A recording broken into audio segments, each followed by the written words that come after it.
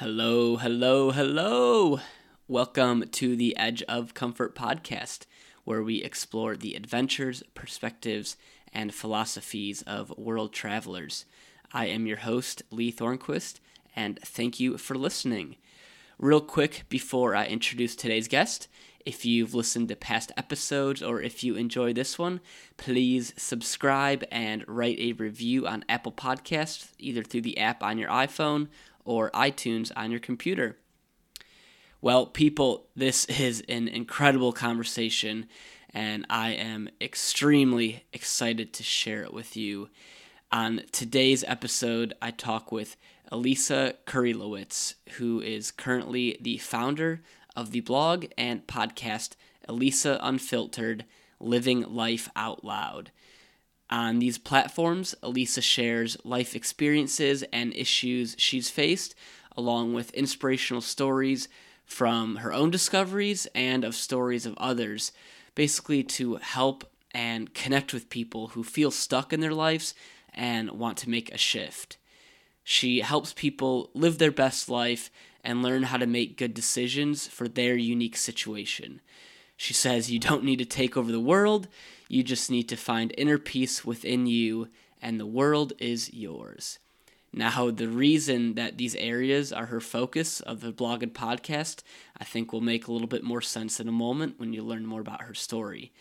And Elisa's story is pretty insane and unbelievable with what she's gone through and the directions her life has taken and how she has overcome adversity. And I don't want to spoil too much, but at kind of a high level, Elisa skied on the World Cup Tour for the Canadian Freestyle Mogul team for 8 years. And her dream for pretty much as long as she could remember was to be an Olympian. She traveled all over the world in order to ski, even during high school and after, and she spent 11 years of her life in hotels. Now, in 2006, she narrowly, just barely missed qualifying for the Olympics, which shattered her Olympic dream and her identity, which subsequently sent her into depression, and she picked up some unhealthy habits and gained 85 pounds in a year. I'm happy to say that this is not where the story ends, because she realized the dark place she was in, knew she needed help, and was determined to change her life around. So over the following years, along with a lot of hard work and other techniques that we will get into the conversation, Elisa turned her life around and started anew. She lost the weight she had put on. She unlearned beliefs and habits that were not serving her. She learned how to talk to herself in a more loving and worthy way and not let fear or her comfort zone determine her life. Elisa has started over at square one many times. She's changed her story and lived in a way aligned with her essence as opposed to ego, and she'll explain what this actually means. Some of the other things that we talk about include Elisa's path to becoming an elite skier for the Canadian freestyle team and what her life looked like during this time, how she narrowly missed the qualifications in 2006 for the Olympics and the ensuing hard turn that her life took, creating an identity around being a skier and what happened when this was instantly stripped away, how to develop awareness and consciousness and discover your true essence and live in a way aligned with this, identifying your ego and trying to disassociate from it, and finally, high vibration in yourself and other people, and what the term high vibration even means. You can find full show notes and links to the things we reference at edgeofcomfort.com/EOCP25. That's the numbers 25. You can also watch our conversation in the video on the blog post or on Edge of Comfort's YouTube page. And also, make sure to check out Elisa on Instagram at Elisa Kurilowicz. That's Elisa, Elisa, Kurilowicz, Kuryllowicz. You can also find her blog and podcast information at elisaunfiltered.com. Finally, make sure to stick around at the end for the question of the episode. Thank you so much to Elisa for being just so open and vulnerable and sharing her story. Thank you for listening, and let's go. Good morning. What's all the commotion?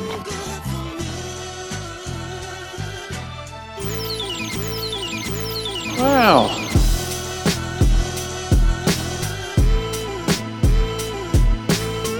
Are bonita fish big? Same, but different. If I can't scuba, then what's this all been about?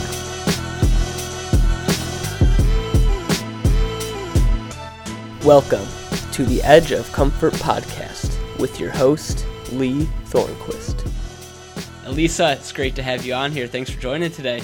Yeah, thanks so much for having me. This is so cool. Yeah, when I was searching for some people who maybe had some connections with Julian, and I saw you interviewed him as well and listened to that conversation, or actually listened to it before even interviewing him.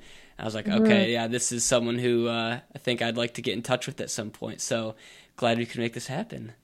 Yeah, me too. I love that conversation with Julian, and I'm so glad that you reached out and sent me that little clip. I listened to it right away. It was amazing. Awesome. Thank you. Yeah, cool. So there's a lot of different things I want to talk about with you today. You have a pretty unique and interesting story, and you talk about this a lot on your own blog and your podcast, so definitely want to get into that a bit as well. But I think maybe the best place to start would just be kind of from the beginning. And I don't know what exactly that is for you. I think based on what I kind of know and research, maybe start with the skiing. And you were on the World Cup tour for the Canadian ski team for like 8 years, I believe. And so can you just tell me a little bit more about how you got into skiing and got onto the World Cup team for Canada and kind of some of this experience? Yeah, for sure. Well, I guess if we start at the beginning, when I was very young, I wanted to be an Olympian. I kind of knew that right away. I basically, I was super competitive. Like at 2 years old, I was competing with my siblings and my friends. Like it's just kind of in my nature.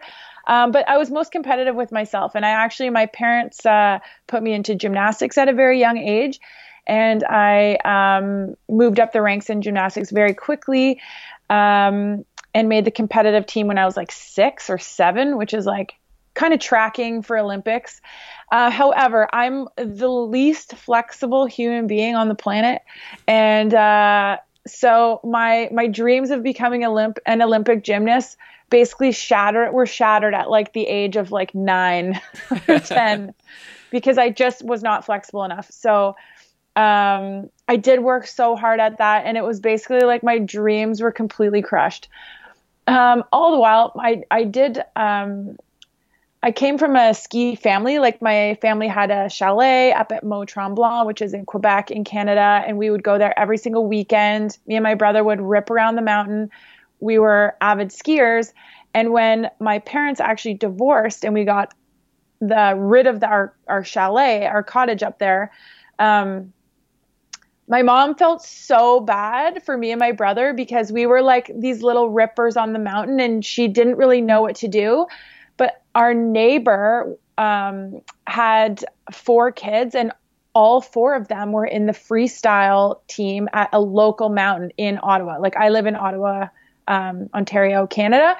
And so my mom just kind of threw me in that program. I think I was like 13 or 14. I knew people because I knew my neighbors. It wasn't like super foreign. And with my skiing background and my gymnastics background, freestyle skiing just sort of fit super well. And I really excelled. I really excelled in that program. So basically, from like age 13, 14 to 17, 18. So fast forward 4 years, I had already made the national development team. So I was 17 and I got my very first Team Canada jacket. So it was a really fast progression for me. But again, like I did have such a strong background in acrobatics and in skiing and my competitive nature just kind of like skyrocketed me up to the top. So that's kind of how I got into freestyle. I guess me transitioning into full-time World Cup and, World Cup gold medalist is sort of a product of a really good coaching system and a really good and a lot of discipline on my side. I mean, skiing was my passion. I completely, and it took over my entire life. So like it affected my high school. I mean, I was traveling the world when I was like 16, 17, 18. So I basically finished school via correspondence. But when I was going through high school, like I graduated in 1999, there wasn't like the accessibility of correspondence like there is now. Like the internet was still like dial up. Like we didn't have Wi-Fi. There was no Wi-Fi. So it was a bit challenging there, but I just dedicated like my entire life to being the best mogul skier I could be. Yeah, it was in my nature. So what is the schedule like for that? I mean, just as in like trying to be an Olympic athlete at that young of an age and with school, are you even there during the week? Are you, like you said, you're going off and traveling the world? Are you somewhere else every weekend for a new event? Like what was your schedule like for that? It's a really good question. So in Canada, they do things a little bit differently than in America. America, there's a lot of like set programs, or like you ski for a mountain. So you live and train near a mountain. I know Vail has a freestyle in the West and like Stratton in the East. Like there's a lot of clubs that form in America, but in Canada, you do have a local club, but that's at a very low level, regional level. So as you climb up the ranks, there's no like training facility that you move to go to school. Like there's no academies. I think Americans call them like ski academies. We don't really have that at all.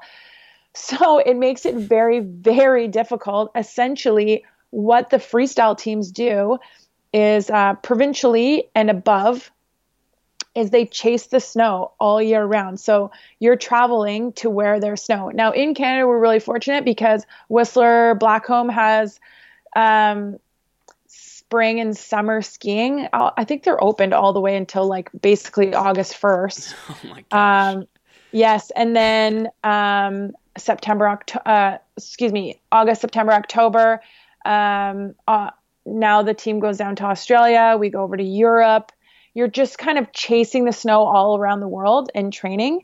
So what happened to me, my schedule was that I would basically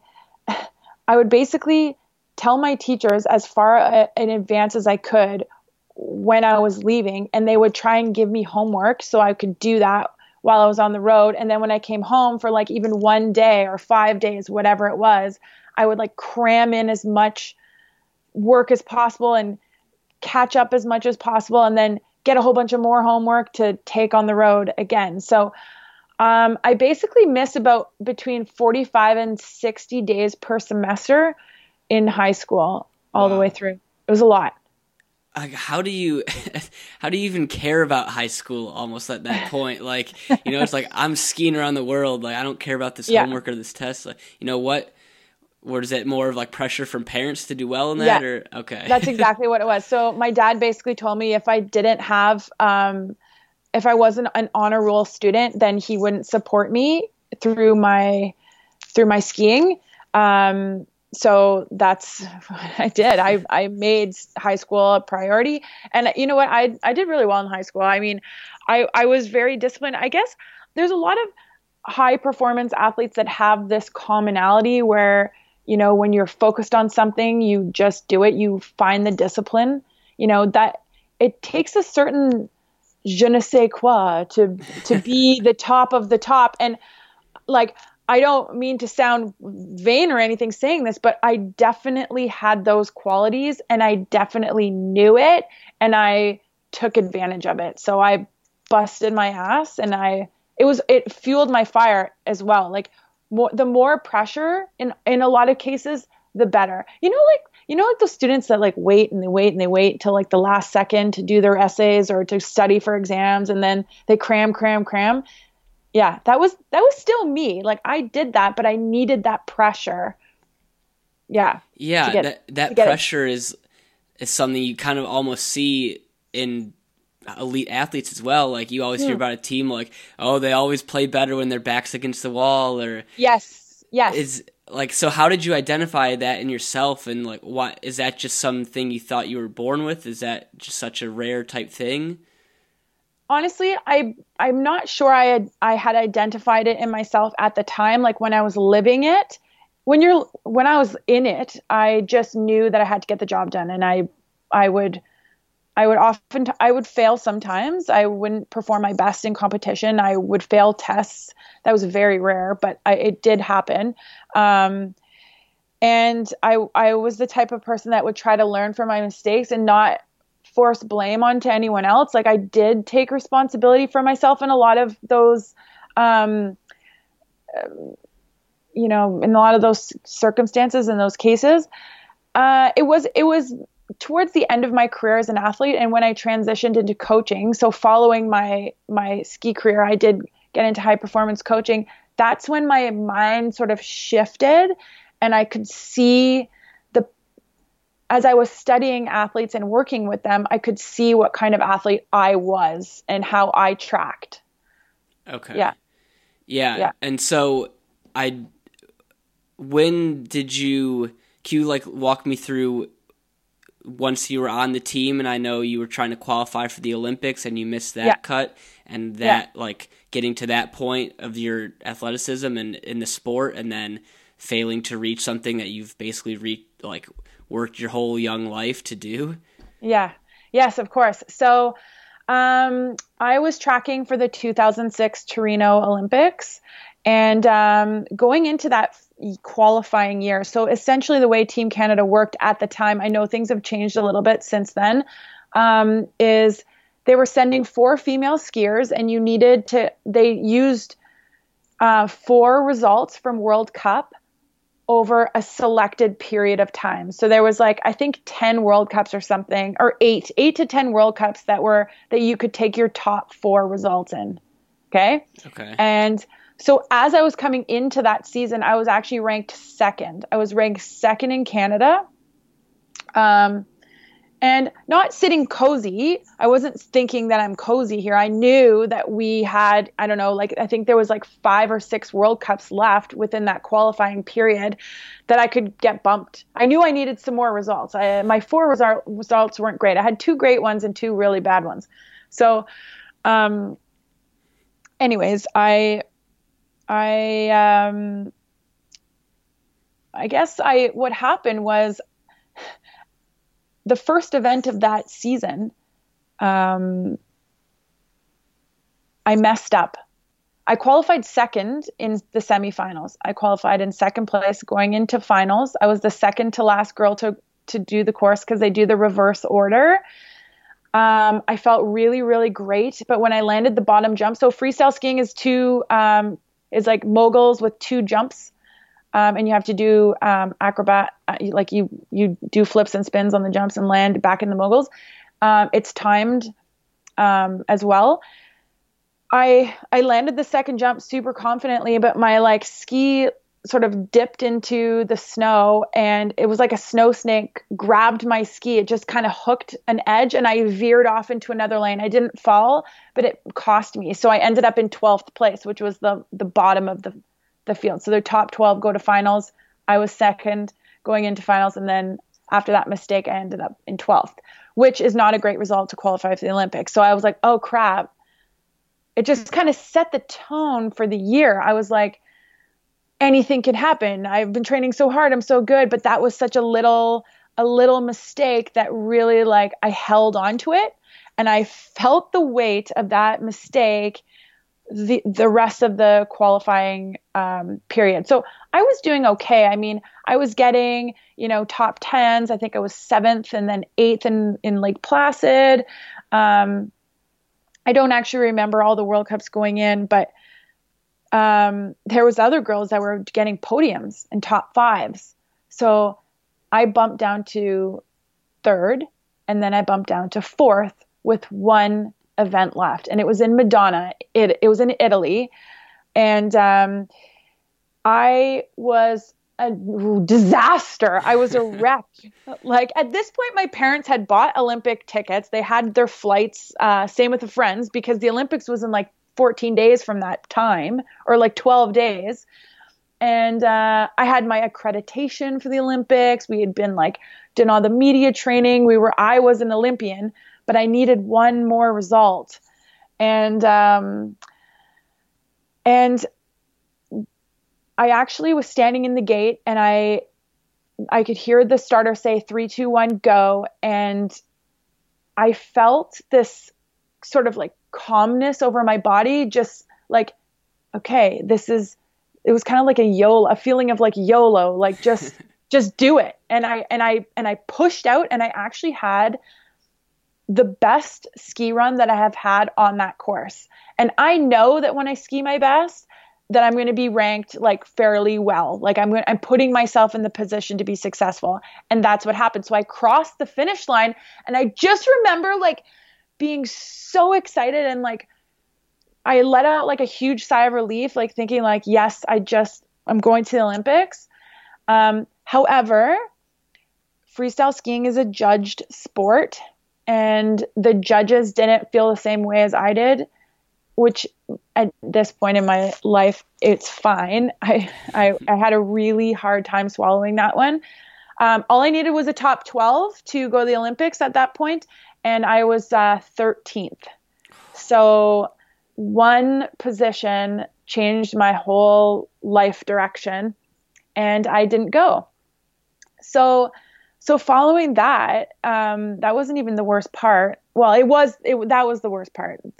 The second worst part was I went back to my room, and I didn't want to talk to anybody. I needed to like sit with this for a bit. I didn't know how to like tell my mom, even though she was watching, like she was watching online. She knew.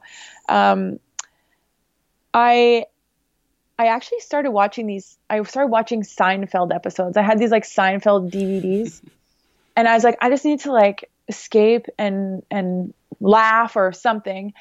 And so I get a knock on my door. I'm watching Seinfeld. I get a knock on my door, and it's my coach. And he says to me, you need to pack up your stuff right now, because you need to go to the airport and leave.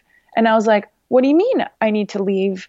And he said, well, anyone that's not an Olympian has to get out of the complex, because we don't want to bring the mood down for all the people going to the Olympics. So you need to leave now. And I was like, shit. Yeah. And I was like, you've got to be kidding me. So he literally like watched me pack my stuff. There was a bus waiting for us in the front. We were like herded out like in this like secret like corridor. And I never saw my teammates. I never could congratulate them face to face. Because honestly, I was actually proud of my teammates for going. This had nothing to do with them. I did take responsibility for myself, even in that time of like pain. But like they wanted to give me a hug. Like they are my friends. Like it was just this very awkward thing. So I ended up getting on this bus, and I'm on this bus, and I'm like, I don't have a flight home. I don't have a plane ticket. Like, what am I going to do? So we ended up getting dropped off at the Milan airport at 3 a.m. And it's not even open at that point. So we were just sitting there. There was several other national team athletes that didn't go to the Olympics that were on that bus with me. However, they knew they weren't going. I was like the only person that had a chance that missed it. Okay. So they all had flights already booked. So it was just really bad timing that we had to leave and drive on a bus through the night. So at 5:00 when they opened the door, I went up to the ticket agent, and I basically told her my story. I'm like, I need to get back to Ottawa as soon as possible. And she's like, okay, we like figured out our flights. And it it was like $2,300 for a one way. Yeah. And I was like, oh, here's my credit card. And I still have that paper ticket, actually. It's like this weird memento that like just kind of, yeah, it was like, I was in such disbelief and shock. And I got home and I never skied professionally again. I never competed again. So how old were you when this happened? I was 25. Okay. 25 years old. Yeah. But so coach is just, your team Yes. just so cold like that, just Yes. you need to leave. Yes. They like abandoned me. It was intense. Like, and I actually didn't hear from my coaches for 4 weeks. So there was like a 2-week, actually it was like 5 weeks almost, because there was 2 weeks of like pre-Olympic training. And then there was 2 weeks of the Olympics. Yeah. And then the Japan World Cups that followed the Olympic Games, I wasn't on the roster. And my coach actually called me and was like, why aren't you coming here? And I was like, well, and I kind of just told him that I was done. I didn't want to ski anymore. And I just had such a sour taste in my mouth with my own self, as well as like the lack of support from the association, because you give a lot to the association as well. It's not just, it is an individual sport, but I'm skiing for Canada. I was super loyal to the program and to the coaches, and everything that they did for me, I didn't take for granted. I was very grateful for that, but I really felt abandoned. And it was like kind of like the nail on the coffin to end my ski career. Yeah. Yeah. Sorry, I have to plug in my laptop real quick. So then what's next for you? I know you talk about a little bit in your podcast, on your blog, like your whole life, you've built up this identity around being a professional skier. This is your dream since you were a little girl, and now suddenly like that, it's just like, hey, this isn't just, was it literally just that, like one day you're like, I'm going to be a skier, and the next just like, holy shit, now what am I?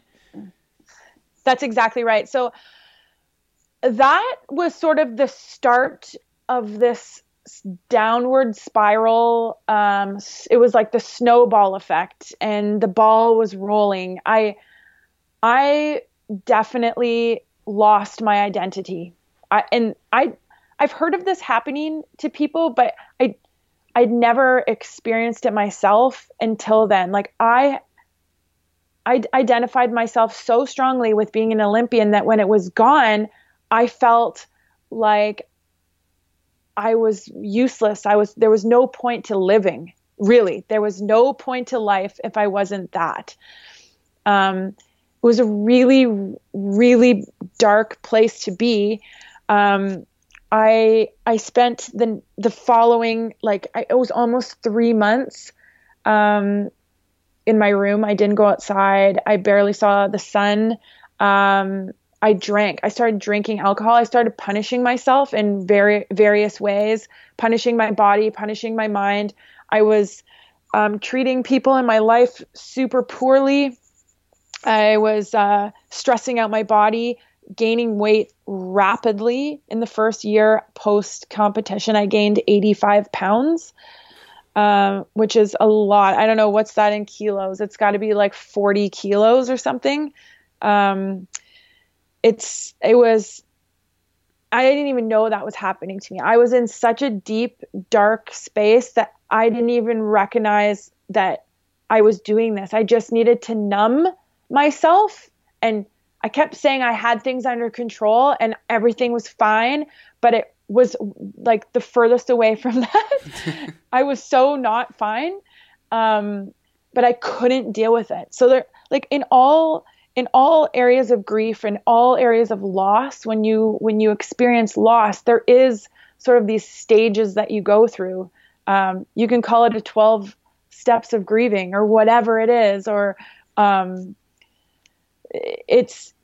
was going through all of those, but I wasn't dealing with them. I was pushing them under the rug. I was numbing myself. I was drunk basically every single day. I would drink this is disgusting, but I would drink 4 to 8 Smirnoff Ice, those coolers. Yeah, they're super high in alcohol too. I was literally drunk all the time. I destroyed my stomach. I started getting, I developed irritable bowel syndrome. I was like throwing up. It was so bad. My skin, my hair, my nails, everything was disgusting. I started smoking cigarettes, drugs, alcohol, like all the things. It was like, I went from this like elite World Cup gold medalist to literally this overweight, super unhealthy person. It just like that.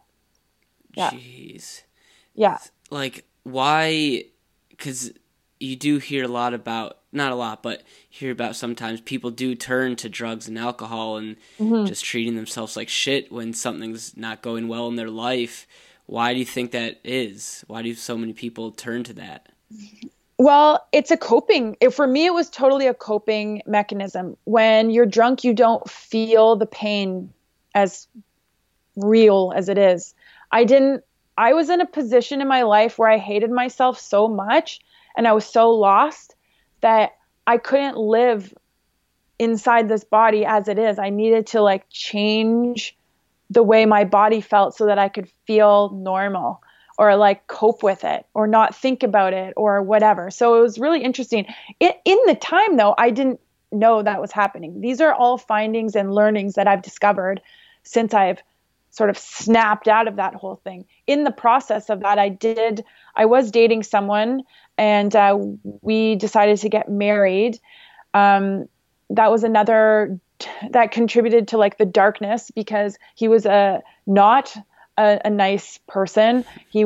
I was essentially in an abusive relationship, but I was abusing myself so deeply that I didn't even recognize that he was abusing me as well. Like it was kind of a give and take thing.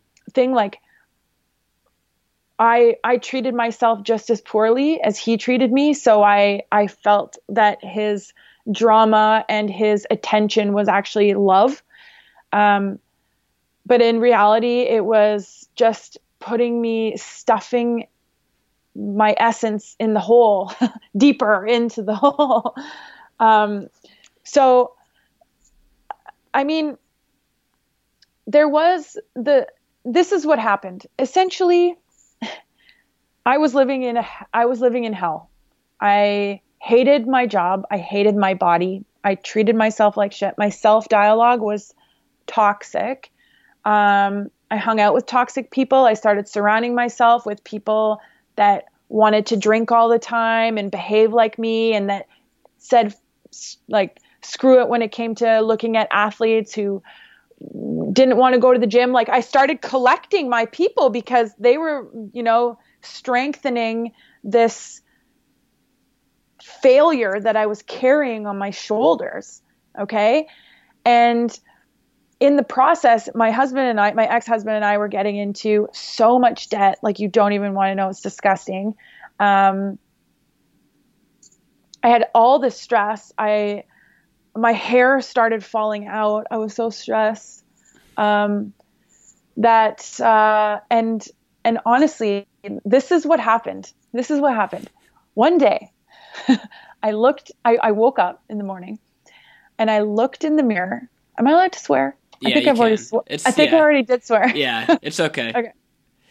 Okay. So I looked at myself in the mirror and I didn't recognize the face staring back at me at all. I looked at the person in the mirror and I said, Elisa, what the fuck are you doing? And like a little tiny voice inside of me said, I need help. Like, I need help. And I had this, it was like, I call it my egg timer moment. It was literally like a ting. And I like snapped out of it. I like snapped out of that deep, dark hole. And I was like, I need help. What the hell am I doing? This isn't me. Who is that person looking at me? This is not my destiny. I need to make a huge change. So I didn't know I don't know how the heck to do that. That was my first sort of challenge. However, I did know that there was a few things that had to go. A, my husband, gone. And B, I needed to stop drinking.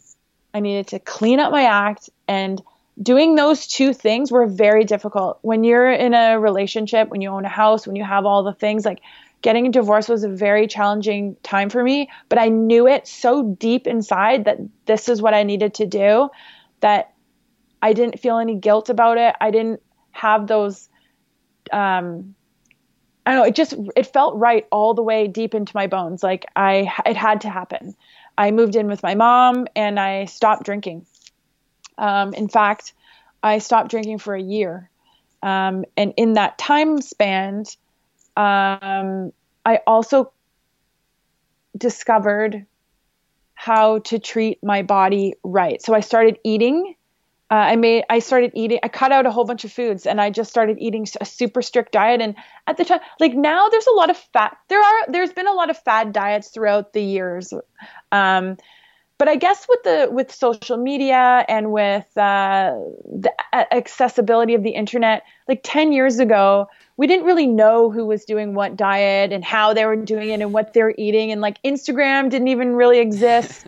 It was like, like Insta food. Everyone was taking pictures of their food at the very beginning and like showing what they're eating. It wasn't really like that. I just kind of made up my own diet. And basically I cut out dairy, gluten, sugar, any processed foods, caffeine, alcohol.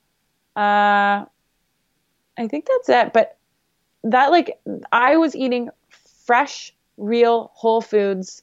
I would cook. And I lost a buttload of weight. I lost all the weight and more. Like, my body is completely different now than it was when I was competing.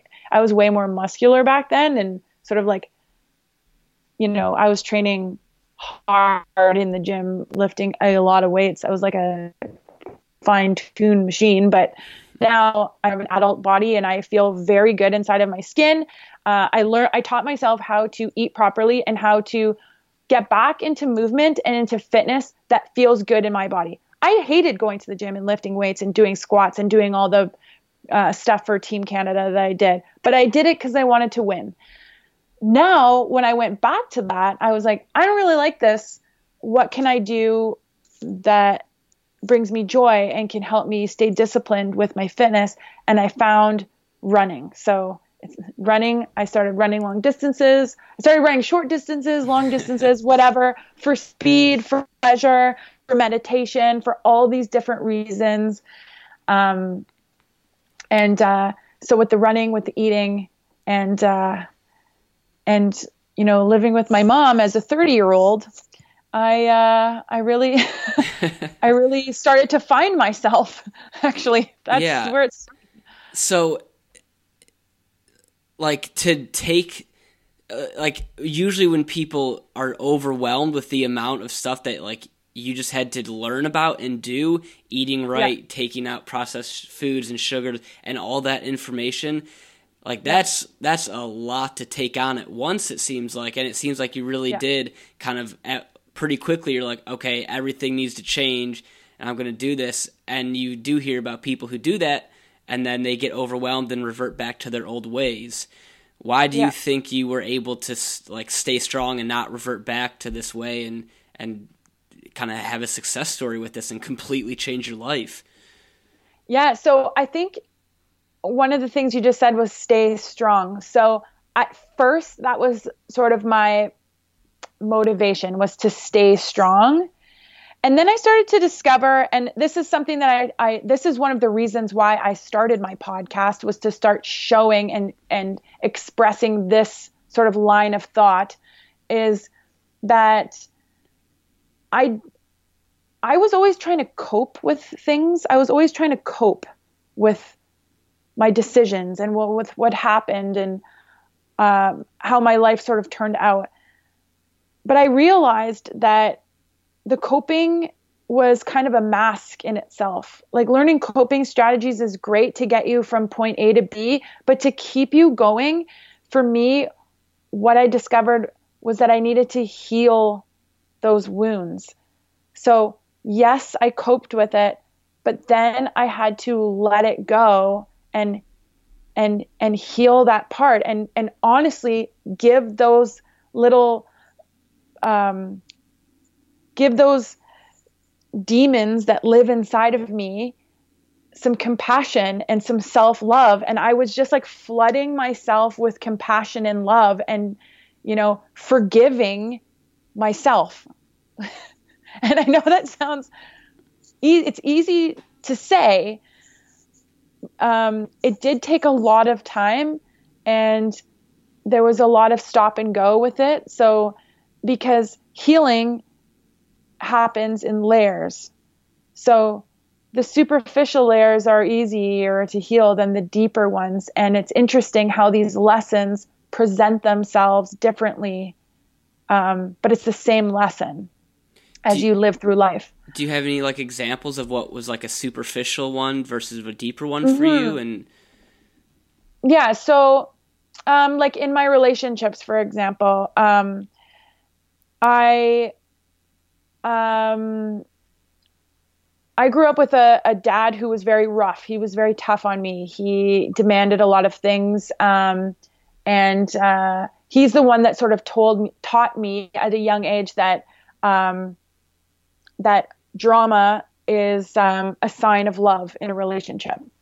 So in my marriage, for example, I mean, every single person in the entire world could see that me and my ex-husband were not compatible and we were unhappy. Like, we weren't kidding anybody, including ourselves. And so when I learned that lesson, it was like, okay, so this is what it looks like. This is what abuse looks like. This is what someone who I should not be with looks like. And this is how they treat me. Okay. So that's the superficial level. Like, that's round one of the lesson. We'll put that one on the shelf.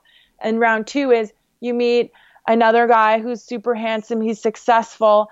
And then, I was attracted to him because of, because of the wounds in me. Like, the reasons I was attracted to him were the same as my ex-husband. So he started to maybe abuse me a little bit less. He was still very nice, but he started acting and, it was like the, where are you? And the, always on your phone, sneaking away, like those types of common behaviors that I saw as normal in relationship A. Now I'm thinking to myself, okay, wait a second, this isn't normal. I can deny it and pretend it's not happening, or I can learn from this and start asking questions and treating myself with respect, because this person's obviously not. So do you know that maybe that's a bad example? I don't know.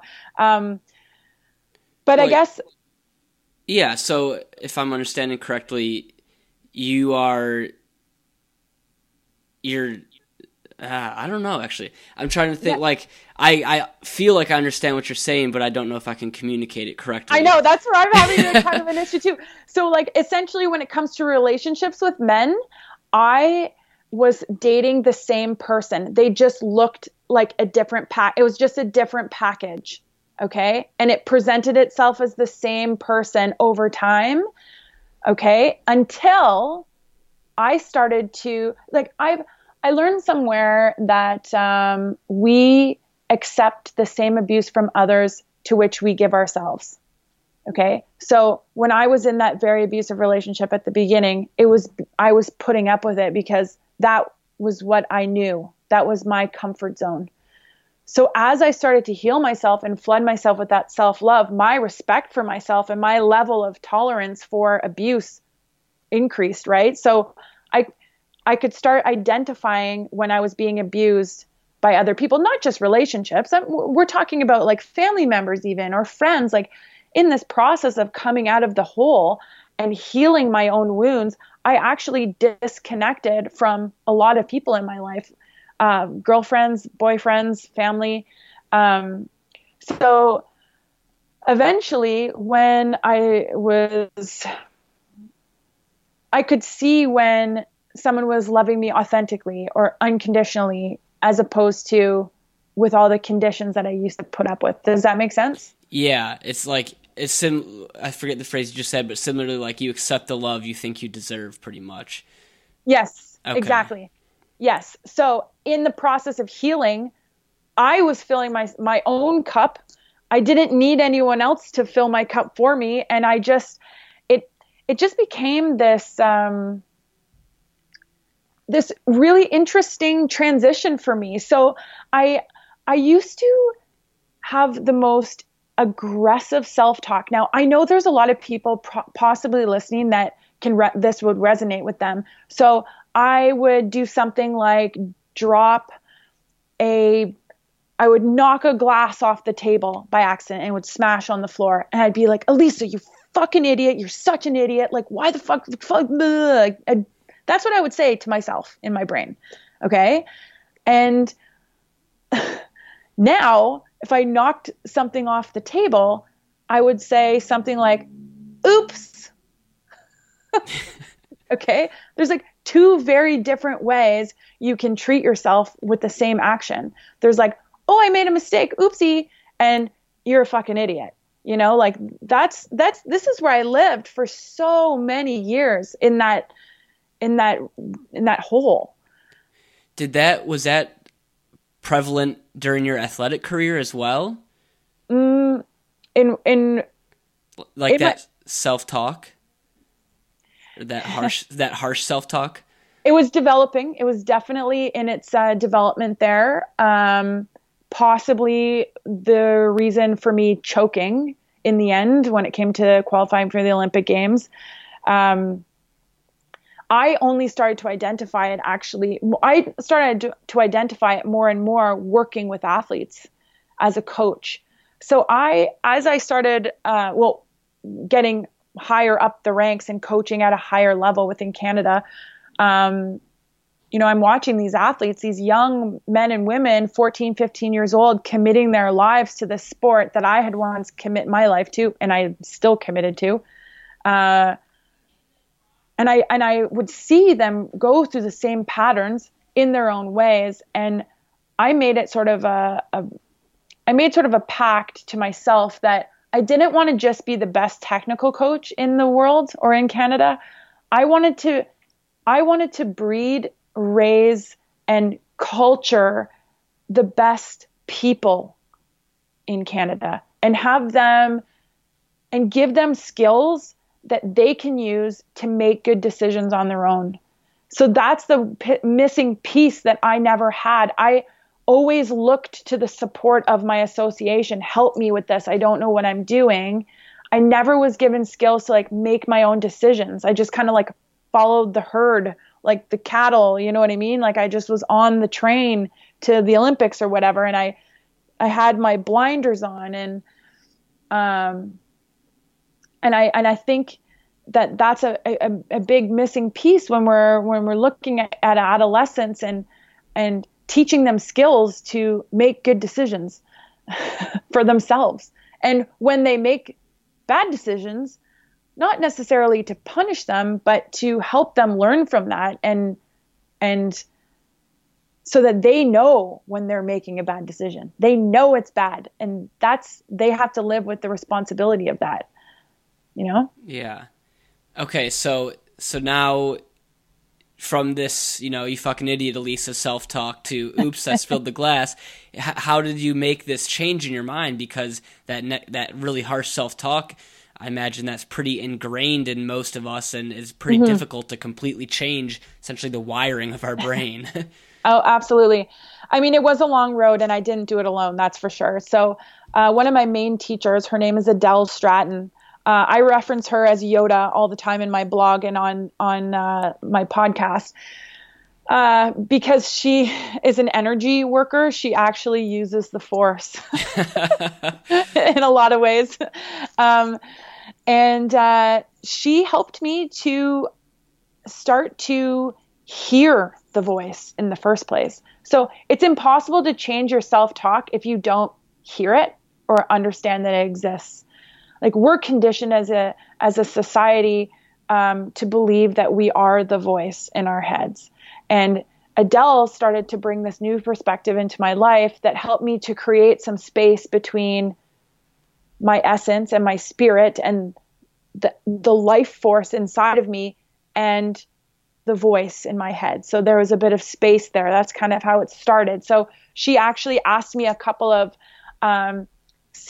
simple questions that were extremely difficult to execute. And the questions were, well, what she wanted me to do was in a journal, start to write down my thoughts. So, what I say to myself about myself. And I was actually like, okay, fine, whatever, I'll do it. I was kind of like one of those people like, oh, this is stupid. I'm going to do it, whatever. And then as I started actually doing it, I was blown away. I was shocked with what I was coming up with. It's like, you're a fat pig. You're disgusting. You're a loser. No one's going to love you. Like all of these things, I was like writing them down like, wow, I just heard myself say that. And I didn't know how to change the voice at the time. I just knew that, oh my God, it's there and it's mean. I am so mean to myself. So that was a really interesting project for me, which I did for 6 months. Journaling the self-talk. Mm-hmm. Wow. Mm-hmm. It took a really, really long time for me to be able to really accept. I was in such denial. It took me a long time to accept this. And I started to understand that those thoughts were actually my ego. I started to understand what the ego is versus the body versus the spirit, and how all three of those identities, if you will, or entities live within us, or are part of us. So the next phase with my work with Adele was she asked me to write down my beliefs. So there were my beliefs about religion, about love, about relationships, about everything. So I would start sort of understanding where these thoughts were coming from, because you think stuff based on what you've learned and have agreed is your truth. Does that make sense? So yeah. I'm a product of what my parents taught me.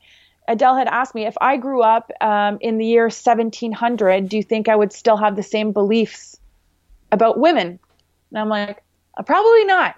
Probably not. It was a lot different back then. Or about racism, or about equal rights, or whatever. Like, we grow up and we learn things based on our domestication. Okay, that makes sense to you? Yeah. She also asked if I was born in the exact same day, exact same time, but to a couple in Asia somewhere, do you think you would have lived the same life that you live today? And I'm like, absolutely not. Like, it would just be a different culture. Different cultures believe different things. So they teach their kids, or they teach young people to believe in those things too. I didn't have a choice in my beliefs when I was growing up. Neither did you. Nobody did. We don't choose who teaches us. We don't choose what to believe. We just learn it and we accept it, and that's just the way it is.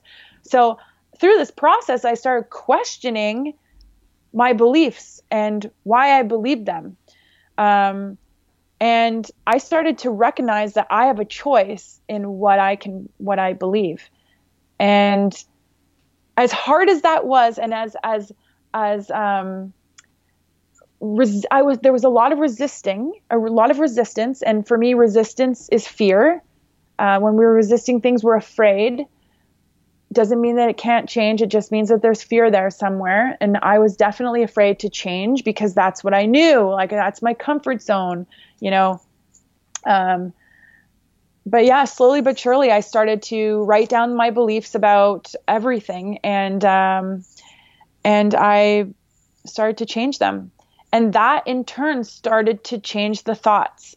That is what helped me say, oops, instead of you're an idiot. Yeah.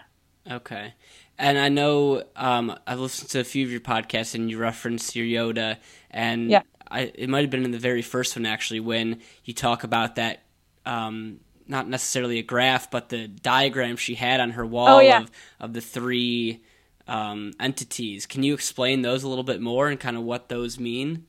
Yeah, so I referenced it a little bit earlier, but yeah, so when I got into, Yoda showed me on her wall, there's like this poster of the self, and there was the self was basically described in three things. The first one was the body, then it was the ego, and then it was the spirit, or your essence, or your instinct, or that little voice, the little voice that's that doesn't really talk. The ego's the talker. It's the storyteller. The little one I like to call the one who's listening. Okay? So if the ego's talking, who's listening? Well, it's that little, the essence of you.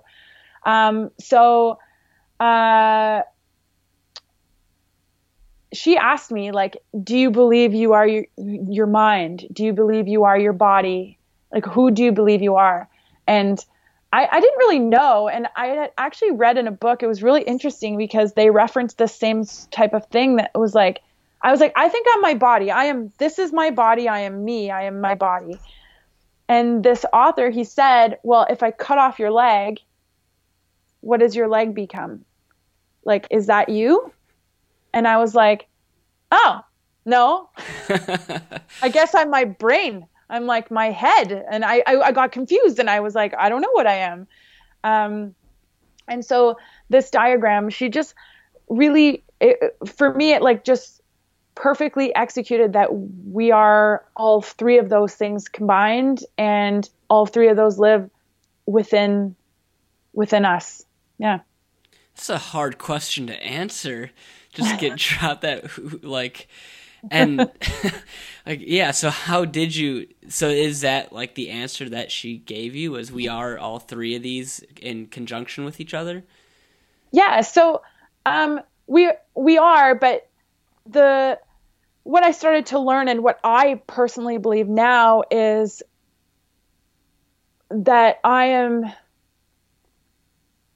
the essence in me. I am the ego. I've learned everything the ego says, all the thoughts in my brain is all learned behavior. That's not me. I wasn't born there. I am like a spirit. I'm energy. I am energy that came from somewhere and it will dispel somewhere. I don't know where it came from. I don't know where it's going to go, but there's an energy in me. There's an energy in you. And that is like the essence. So that is where I started to tap into, is that inner self and the listener, the one that's listening. You know, okay, here's an example of the inner self. You know, okay, this is an example for me. I don't know if you've ever been like driving and you're like, I should slow down. And you like turn the corner and there's like a speed trap. Have you ever had something like that happen where you're like, oh, I shouldn't walk down that dark alley.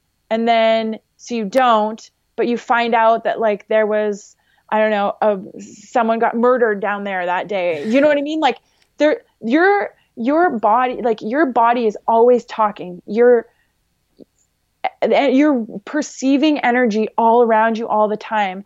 And your essence will sometimes give you those little flags being like, don't do that. Don't go there. You know, look up, slow down, you know, these types of things. It's not a lot of words. It's very small. And it's up to us or me to recognize when the essence is speaking. So what will happen is I'll be exhausted and someone will say, I need you, come to this party. I think I've used this example before. And I say, my essence says, don't go. It's not in your best. It's not in your highest good. It's not in your best interest to do that. But I go anyways, because then the ego's like, well, this person's with you all the time and she always helps you and blah, blah, blah, blah, blah, blah, and starts to convince you. That's the ego. Okay. But your essence has already spoken, won't speak up again. You know, that was kind of like the voice that spoke to me when I looked in the mirror that time when I woke up. I had this awakening and I woke up and it said, what the fuck are you doing? I guess that's more than 2 words, but that was and that voice that popped up again that said, I need help. That was my essence. So always listen to your instinct. Yeah. And it's a hard thing to do because the ego, the storyteller, will start to convince you and make you feel guilty or judge you or victimize you for making those decisions. But really that first intuition is in your highest good to start trusting that. So I've been trusting that more and more and more and more in my life. I can't say that it's every single time, but it is in practice. I can hear it now. Now I recognize that it's there. I hear it. Yeah, it's like incredible that you could have totally just ignored it when it popped up in the mirror. You could have just reached for the bottle again and just who knows what would have happened. Absolutely. And a lot of people do that. I say it happens all the time. All the time. People know they're in bad relationships. People know they're abusing their bodies. They know that they're lying or cheating or, putting bad energy out there. They know, and they choose not to. It's really interesting. We are all 100% responsible for ourselves. And that's a hard lesson to learn. And we want to blame the world or blame our partners or our friends. But ultimately, we are responsible for our emotions and our reactions and our beliefs and our thoughts, period. So how do you, because I definitely agree with you. We are responsible for ourselves and the blame is on us. So kind of back to this self-love and listening to that essence, how do you take responsibility for maybe not living up to your high standards or what you actually want to be doing, but also doing that in this positive self-talk way that will actually be beneficial to you and get the results you actually desire? Yeah, so it was a slow process for me. I'm sure people can do this quicker than others, but for me, it took me like several years to start to hear the voice and change my beliefs. So what would happen was the way I started taking responsibility for myself was I started to, when I caught myself, I brought awareness. I was bringing awareness to my thoughts. When I caught myself saying, "You're an idiot," or "You're fat," or "Disgusting," "Don't eat that pizza, you fat pig," I would say, "Wait a second. No, like that's not how I speak to myself." And I would change the phrase to something with more compassion. Like, I would say, "You're beautiful," and "You're such a strong, intelligent woman. You need fuel for your body. Let's fuel the body." Things like that. I started to change the dialogue, which changes the vibration within you. Like, it's really interesting. If you just tell yourself that you love yourself in the mirror, you feel good. Like, that is a good, positive thing. I never did that. And changing the thoughts and changing the way I spoke internally and externally,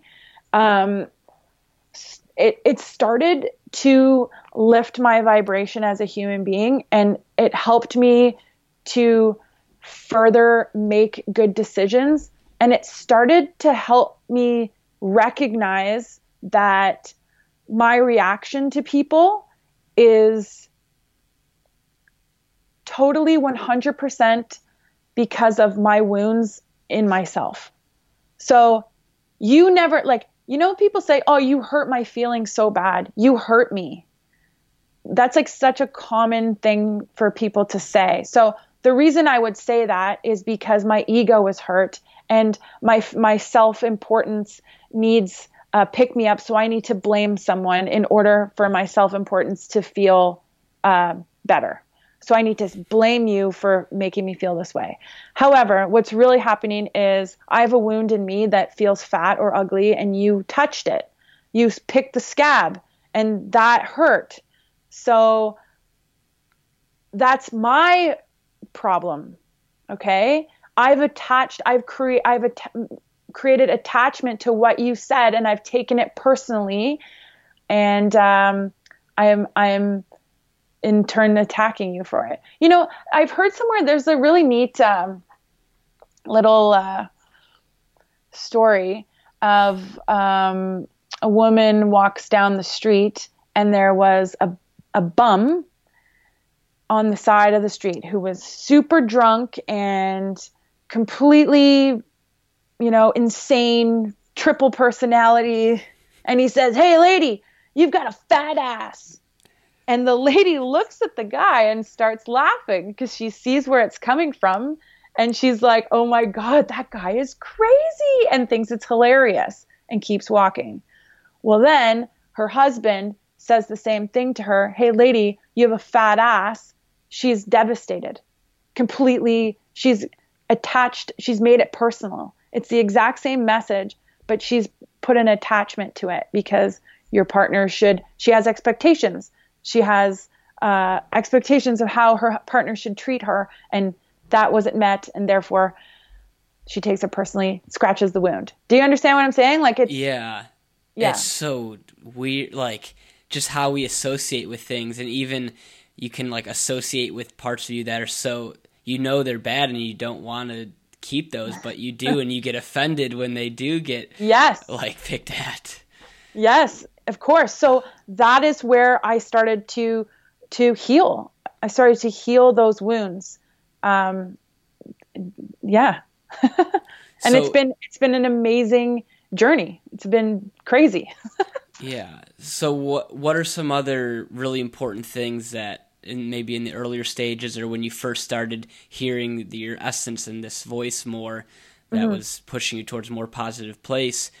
And what were some of the things that your Yoda kind of taught you that really stuck out and maybe you still practice or remember today? I would definitely say to take pause. So actually this lesson didn't come from Yoda. This came from a friend. I actually used to coach this young man on the Alberta team. His dad, who was the CEO of a big company, and we were out one night, and I asked him if I was CEO material, and he said no. And I was like, what? I'm not CEO material? And he said no, and I'll tell you why. It's because you're too emotional.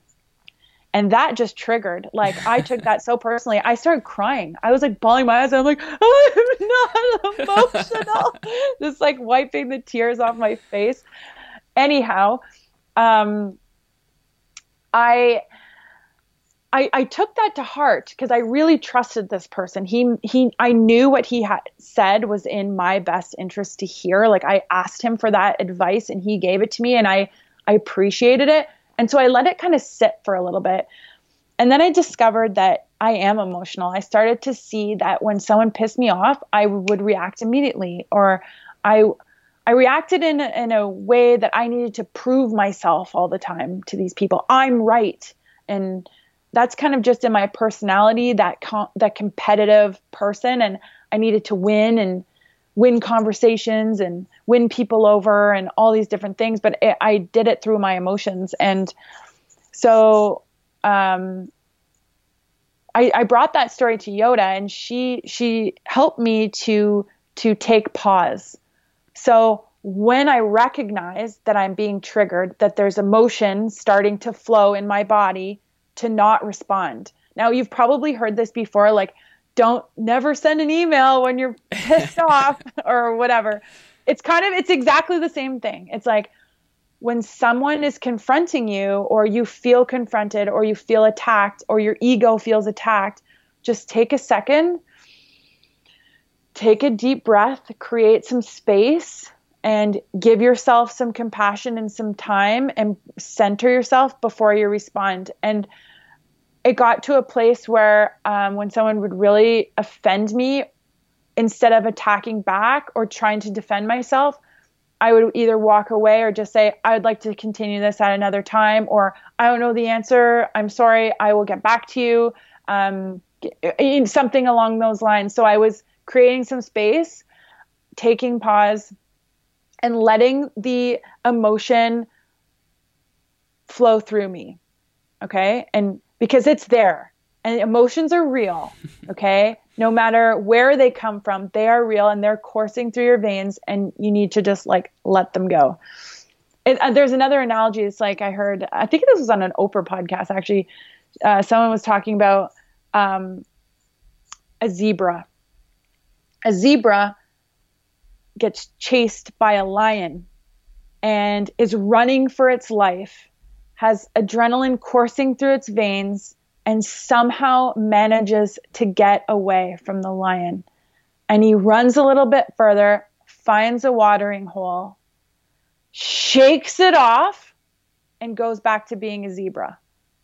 Okay. In the human capacity, we as human beings get in these situations where hopefully it's not a life or death situation, but we have the adrenaline coursing through our veins. We have this crazy life experience of extreme stress to the death. And then we can't let it go. And we carry it with us for like 50 years. And it like, it changes our life. Yeah. So I'm in the practice of recognizing that and trying to shake it off and be that zebra and let it go, because yes, it happened, but it's not happening right now any longer. Yeah. And just like you said in the earlier, when we first started, how you kind of had that first mess up on that, your ski run, and that derailed everything, even though that was in the past. It's so hard to let go of stuff like that. That's crazy. Yeah. And it took me probably like, I'm going to say 10 years to let that one go. I carried that for a long time. And, you know, I just have my computer's going to die. Can I just go grab my charger? I'm so Of course. sorry. No, not at all. And just really quick and just take you with me. Sorry. No, you're good. Okay. Okay, going back. This is my house. To all the listeners who are just listening, just take a minute to stretch. Maybe grab some water. Oh, God. Okay, we're back in 10 seconds. Oh, God.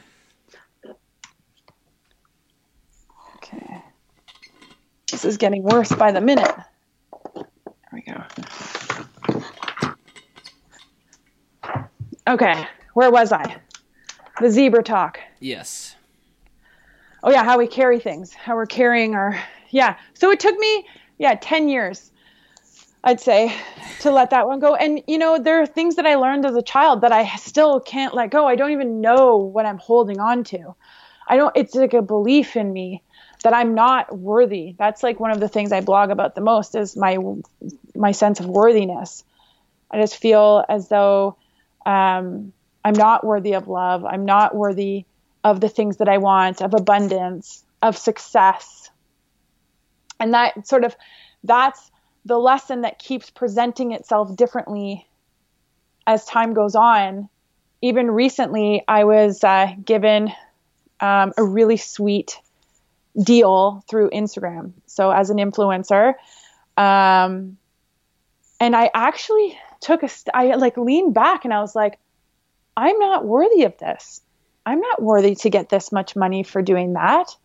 Like, why are they paying me that? And I was like, that's where my brain went. Instead of being like, oh my God, I've worked my ass off. I am like killing the game. I am totally connecting with 1 million people out there, and we're sharing our stories and being vulnerable. And I'm putting in all the time and effort. I've earned that times 20 million. I go back to that place of, ooh, I don't deserve it. I'm not worthy. It's really interesting. Really interesting. Yeah, I saw you talk about how your comfort zone is that state of unworthiness. And that's so interesting. Just how do you, now that you've become more aware of this, you know, how do you make sure that, okay, even though this is comfort zone and maybe my fallback when something like this happens, how do I get out of that and think, nope, this is actually good for me. I am worthy of this. So the stage that I'm at now is practicing living in the now, actually being present, as present as possible. So emotions, deep emotions, they all come from the past. Okay. And something that I do very often is I project myself into the future. So I'm always thinking about what's ahead and perceiving the future to be better than this moment right now. So, however, this moment, as the future comes, it becomes this moment. I'm always in the next moment in the future. Does that make sense? So I'm never actually enjoying this moment. Yeah. So that's where I've been putting a lot of my time, is having the awareness of thought and the awareness of belief and changing those, because that has to change. You know, new people come into our lives and they influence us and they want us to believe what they believe, and we do or we don't. We have a choice. But those, like, you're learning. We're constantly learning. We're constantly evolving. And with that, our egos are learning and evolving and feeding you new thoughts. And so I'm constantly working on my awareness of thought and being in this moment. When you're living in the moment, it's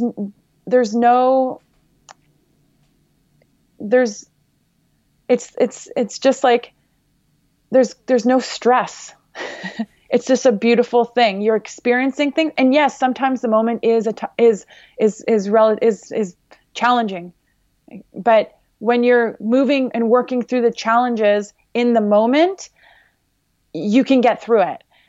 It's when you're bringing crap from way back there or from what you want in the future into the moment or into now that creates further stress, makes things way worse. Yeah. And that's what we're conditioned to do. Like, all the media, all the news, everything's about the past or what's going to happen. Fear of the future. Look what happened in the past. It's like all of this stuff that we need to process, and we can't process that and come out happy the other side. So I just kind of tune that out and hone in on what's happening right now and focus on living in my body and feeling like I do a lot of breathing exercises to bring me into the moment, because that's the first place to go. It's like to feel your body, feel yourself breathing. Doing things like breathing in colors or visualizations, those types of things help you to eliminate the thought. You want to get rid of the thought. Have time in your day, and people call this meditation. I call it meditation, but I like to call it stillness, where your mind is still and you give yourself the gift of sitting with your spirit. And it's crazy how hard it can be to just find 10 minutes to do that. Like 10 minutes, 10 minutes is like an eternity for me. I'm talking about 10 seconds, like literally. It starts with 10 seconds. Yeah. Like it really does. And it's actually not that hard if your starting point is 5 seconds, where you can just take an inhale and an exhale and just live in your body and feel your body. It feels so good. And you start to recognize that just breathing, like taking in deep breaths and filling your lungs and letting it all go, is joyous. Like you feel joy. It's all you need to be happy. Yeah. Just breathe. It is really. And it like, I try to meditate every morning as well. And you catch yourself like you're paying attention to your breath, but then like some thought just creeps in, and then 5 minutes later you're just like, oh shit, I've kind of forgot what I'm doing right now. Like, but yeah, it's amazing just truly focusing on the breath, or truly just right here, right now. It's impressive how hard that actually can be, but how like powerful it can be as well.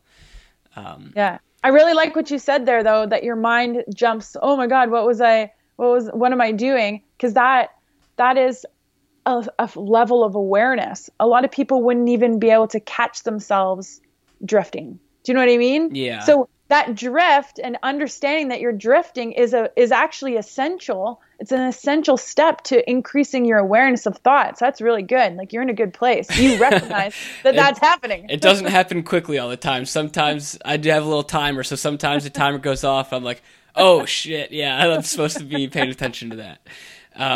But yeah, like, in the morning I'm doing that, and then I'm just thinking about my day. Like this morning, I was like, I just wanted to get my day started. I had a really hard time just sitting there. I'm like, I need to go, even though I had set aside time to do this. Mm-hmm. And it's still, my mind's already like, okay, we got to go. But yeah, it's incredible. So that's your cue. When you recognize that happening, just take one breath. Create some space between that urgency and ground your feet into the ground and take a breath. And it really changes. It changes the pace in which you move, and it changes the vibration in your body. When you connect to yourself, you want to connect to your inner spirit and your body. Yeah. You've mentioned like the word like vibration a few times before, and I noticed you, and I forget if it was an Instagram post or on your blog, you mentioned like trying to surround yourself around similar vibrational people. Yeah. Can you tell me like what you mean by this? Yeah, sure. So, I believe that we're attracted to vibration that lives within us. We're all, like I said, energy, and inflammatory thoughts, let's call them that, are low vibrational. So gossip, for example, when you're gossiping and you recognize that you're gossiping about someone, it brings you down. Like gossip is a low vibration. Okay. So it actually just like brings down you. It brings down the vibes you're giving. Vibrations are everywhere. People walk into a room and they know something's off right away. They're like, whoa, what happened in here? Yeah. Or you walk into a room where everyone's happy and you're like smiling all of a sudden, like that energy is pulling you up. Okay. So at an individual level, we have that awareness to feel that vibration as well. It's oftentimes felt in group settings, like concerts. It's like crazy when thousands of people come together. The emotion and the vibration in there is crazy. You understand what I'm saying? Yeah. I think most people do. So when we treat ourselves in abusive ways, we're actually lowering our vibration. And then when we treat ourselves in positive, loving ways, we're increasing our vibration. So that's what I meant when I said when I was in the hole, I was gathering like-minded people. So I wanted all the people in the hole to hang out with me.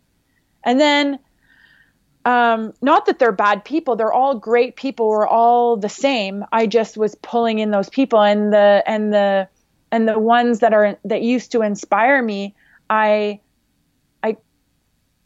couldn't even face them. I was in such a low place that I couldn't even look up and face them because they were too good for me. Like they were too above me. It's really weird. That's how I was thinking back then.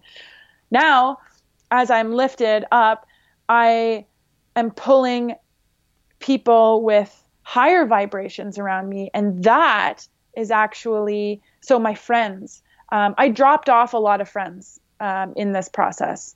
And it's not like I dropped them off. We grew apart. We don't have the same things in common anymore. It's like the two guys sitting at the bar drinking beers every day, and one guy decides to quit alcohol. Well, they still sit beside each other, but eventually the guy who's not drinking doesn't care anymore about getting drunk and about talking about the same things over and over again. He wants to do new things and expand his life and start creating something new in his life. So he moves on. The guy still drinking says, what the fuck? Like, fuck you then. Get out of my life. Like it's just you grow apart when things change. I don't know. Does that make sense? Yeah, absolutely.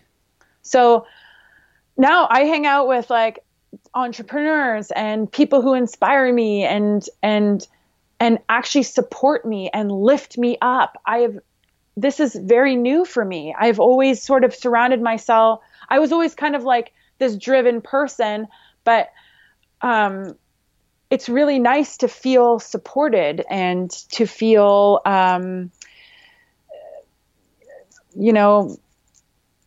that I have so much in common with other women, like powerful women, and to support them instead of feeling jealous of their success or envious. I thrive by like watching them grow and become CEOs and open their own businesses. And that's a really cool place to be is in this vibration where we're all in this together, Yeah. It's like you're on the same frequencies, and it's like you're on the same frequency. Yeah. Like you've probably heard people like want to attract like-minded people. It's very similar to that. Yeah. Yeah. Do you think it's possible if you're not on that same frequency with them to have those feelings of like admiration and support and I really hope they do well genuinely instead of jealousy and envy or anything. Yeah, I do. I mean, anything's possible. I oftentimes, like, when it comes to relationships, when there's turmoil in a relationship, this was an analogy that was given to me once. It's like climbing the ladder of life. So if you're climbing the ladder right beside your partner, and as you're climbing up, when you look over at your partner, is he or she right beside you? Are you looking up to them, or are you looking down to them? Okay. So, in some of my relationships in the past, I was looking down, and it doesn't mean that I'm better than them by any means. It just means I'm on a different level spiritually in my brain than where that person is. Does that make sense? And this, like, it doesn't, like I said, make them a bad person or anything like that.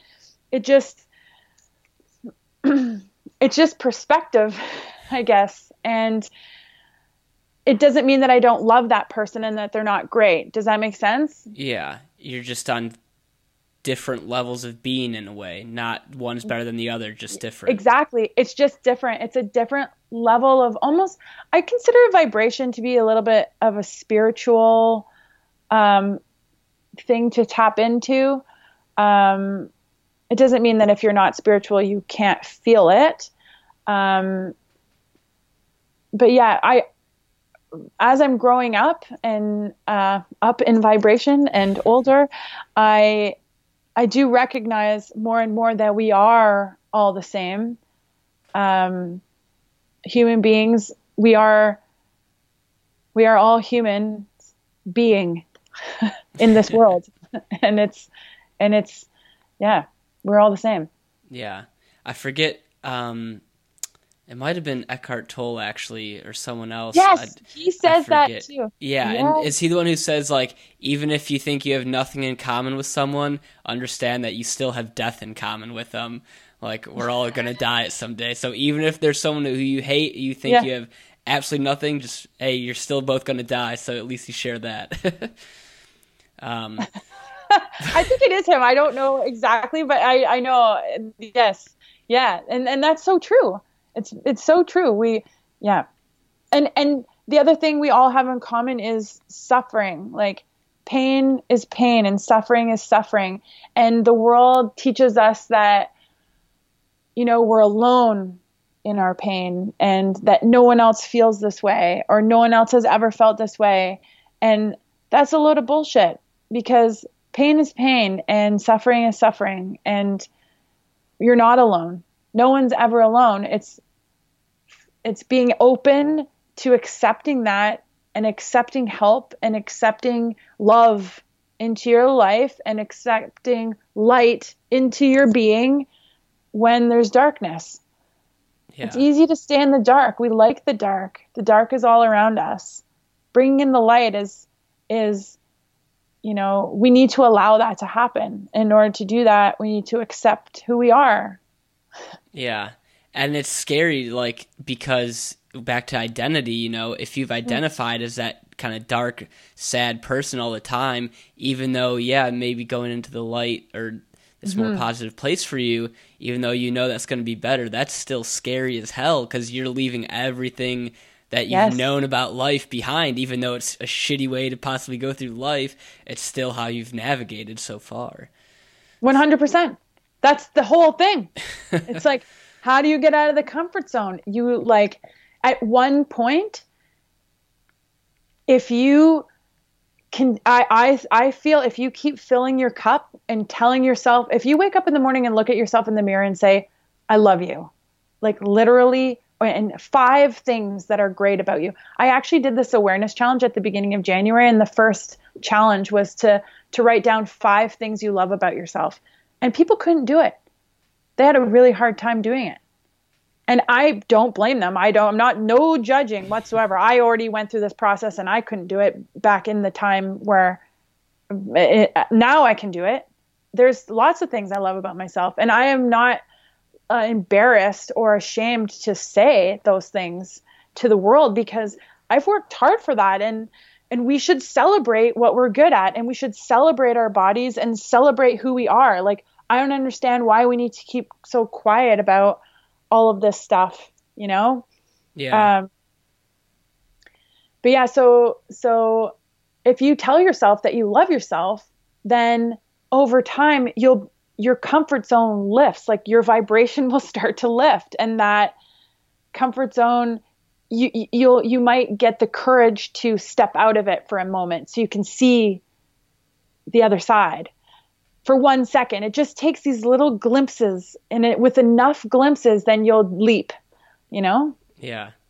And that vulnerability and willingness to do that is almost seen sometimes as a weakness. Like, yes. If you were to be like, I have no freaking idea what's going on right now, I'm in this terrible place, and it's like, it opening up like that, I mean, one, that's hard to do, and two, is just like, you know, admitting that you're in that stage is seen as a weakness in some sort, which is pretty screwed up, because really that's the opposite. You know, to actually open up like that takes a lot of courage and strength, and be willing to kind of bare your soul or your essence. And so how, I guess, to start doing that, you know, what are some good ways to maybe build up that confidence? Or, you know, is it, if you are surrounded by people who maybe you don't feel comfortable opening up like that, which I'm sure there are many people out there who wouldn't feel comfortable having a conversation like this with someone they consider a good friend. What are some ways that you can start to go towards that openness? Well, it's definitely baby steps. I mean, I had that egg timer moment, that bing, where I woke up, and some people might operate better that way, where they like have these big aha moments. But honestly, to build up to that, it is baby steps. It's taking pause. It's telling yourself you love yourself. It's becoming aware of your thoughts, and starting to change them, change the dialogue, change the story, recognize what's the loop. What's your loop? Like the loop is that story you always tell yourself. I have a friend, a good friend actually, who's going through some stuff, and every single time I talk to her, she says the same story, and it's like, oh, that's her loop. And I called her out on it, and she defended herself. So it was really interesting, because she didn't want to recognize that she has a loop, because that was I picked the scab in her when I said that, which wasn't the right approach for me. I recognize it, but now she's starting to see that is her story. So she's starting to be able to change it. We can't change what we don't know is there. Like, we can't change the things we don't realize exists within us. So, and that ego, man, whew, it defends to the death. It will defend to the death. It hates losing. And the only thing that really silences that is pause. Is breathing. It's living in the now. The ego does not live in the now. The ego is the past. It's the future. It's the judge. It's judging. It's victimizing you. So you're either judging someone else or yourself, or you're victimizing yourself. That's the ego. So I listened to your podcast specifically on ego, saying like, is ego your enemy? One, have you read Ego is the Enemy by Ryan Holiday? No? Okay. No. That's good. Yeah. Have you heard of Ryan Holiday before? No. Okay. No. So he's real quick bio. He's a author, kind of like Stoic philosophy, if you've heard of that. Okay. And one of his main points is this ego, and how it's basically, if he goes through examples throughout history of people who were successful and in a good place, and how pretty much their entire life or what they were doing was ruined because of their ego. And just how we all live, not to ones of that extremes, but we all live with that, and it can totally derail us and cause this pain and suffering in our life. So ego is the enemy. And so maybe from this podcast you just did, and some of the other things you've learned about ego, if you've never separated yourself from your ego, and right now if you're listening to this and you're thinking they're talking crazy right now, even though that might be your ego, like, yeah. What are some other good ways along with that pausing to start to destruct it? And it grows as you become more aware of it. Like, at least from my own experience, like, have you felt like it's grown with you and your elevation and your own essence? Yeah, well, it's evolving. It morphs. It defends. So yeah, in a lot of ways. Honestly, Eckhart Tolle, he says this the best. And I may have already said this in this podcast with you today, is like putting space between the thought, like putting space between the thought. That is how you can start to separate yourself from the ego, and recognizing that voice is not you. It's not who you are. It's just your knowledge. People reference it as the voice of knowledge, the storyteller. And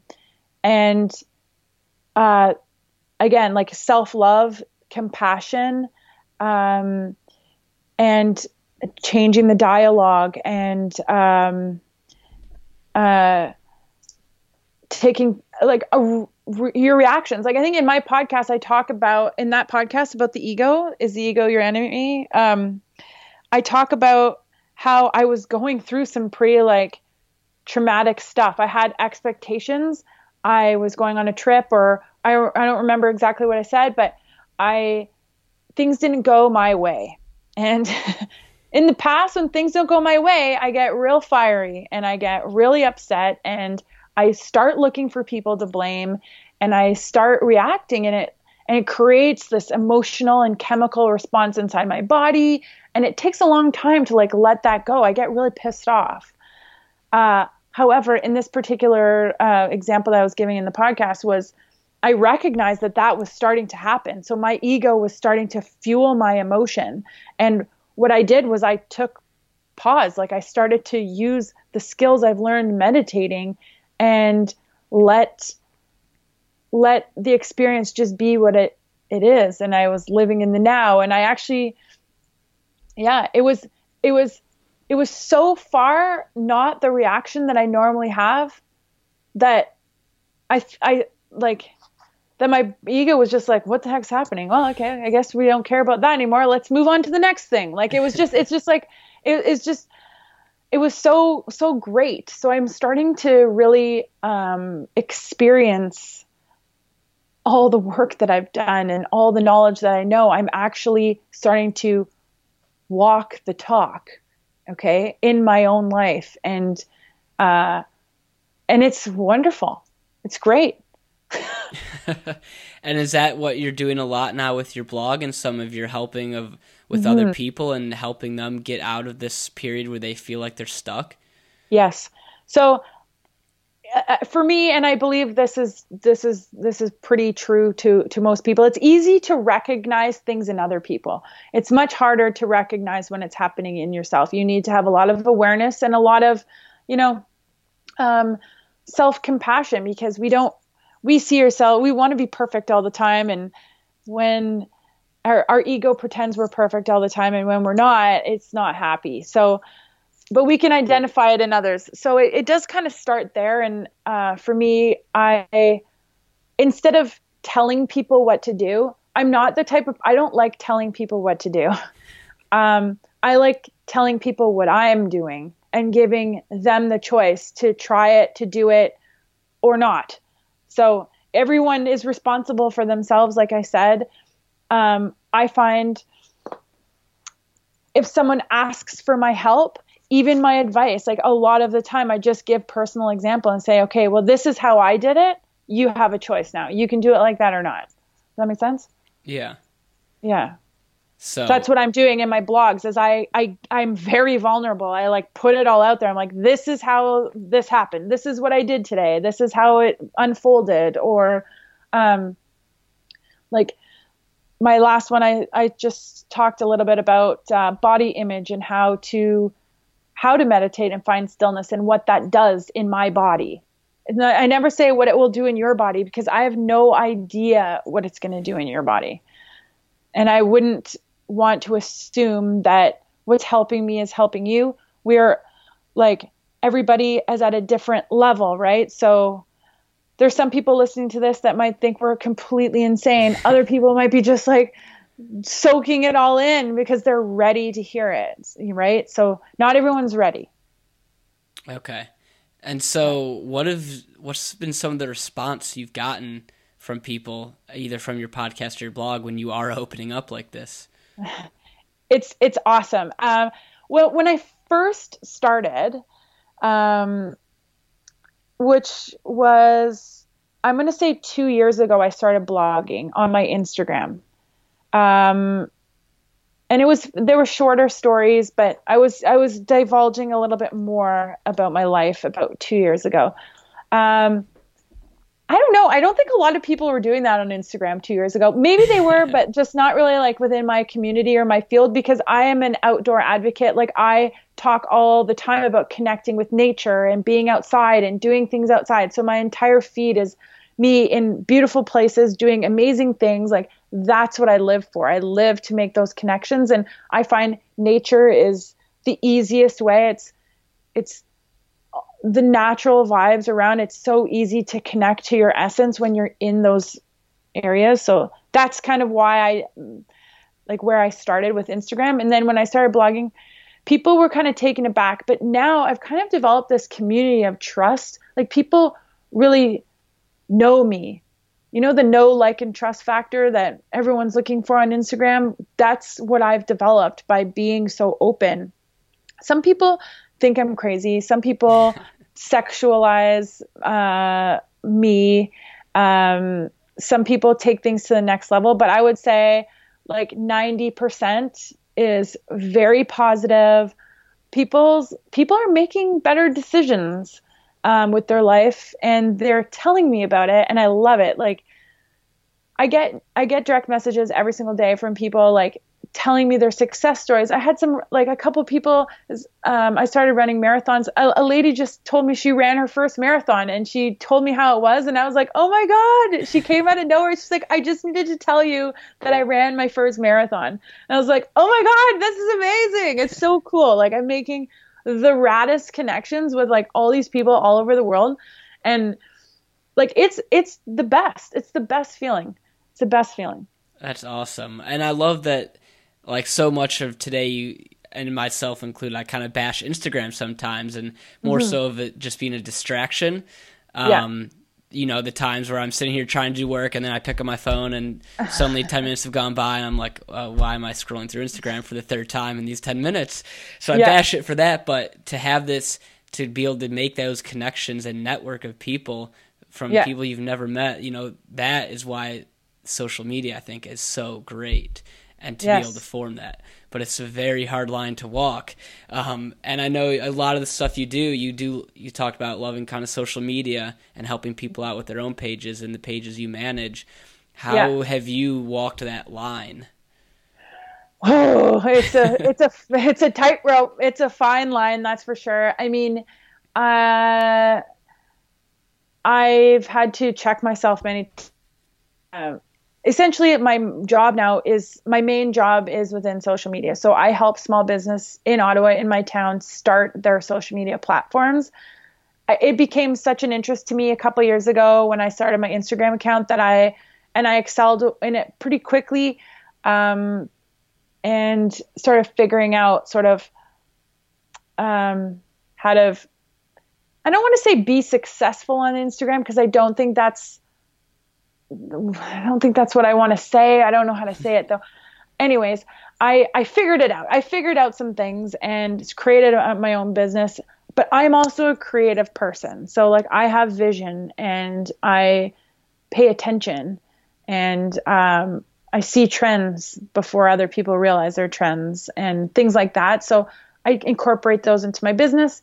So when my phone tells me I've been on my phone for 7 hours in a day, I need to throw that thing out the window. Like, there's a breaking point for sure. Like, I have had some physical, like headaches. My eyes start twitching really oddly. Like, I get really irritable, and that was, I was in denial that was because of my job and about being on my phone. So I had to like take a step back, take pause, and like recognize that I need to, I need to chill out on my phone. So I don't spend that much time on my personal account anymore for that reason, which I'm okay with. It's not like growing super huge anymore, but I'm still like writing and doing the creative work behind the scenes. And then the posts are like once a week now. And that just allows me to, fulfill my job requirements that I really love doing, working with these clients. Yeah. That's awesome. Yeah. And when this is something I talked about with Julian a little bit too, just being that open and vulnerable on this site that anyone can judge you on. Yeah. And I guess the question I actually want to go into is, with your podcast and your blog, when you are going through some of your past and this very dark and tough time in your life, how has that been difficult at all for you? And like, how have you been able to express it in the way that you have been able to do so well? Well, for the podcast, I typically have sort of an outline of things I want to touch on. For example, like I talk about my divorce. The episode's called Till Death Do Us Part. And I talk about sort of the beginning to the end of my relationship with my ex-husband and why it happened. So I have like talking points, and, most of the time when I'm podcasting, it's because I've healed a part of me in a lot of ways. So speaking about it comes from a place of like love inside of me. It's not coming from that dark place still. So it definitely has a different tone than it would if I was like in it. You know what I mean?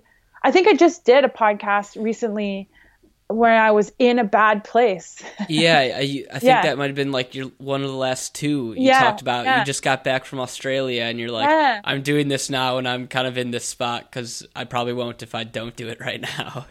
Yeah, exactly. So that got a lot of really positive response because I was actually in the thick of the down feeling. And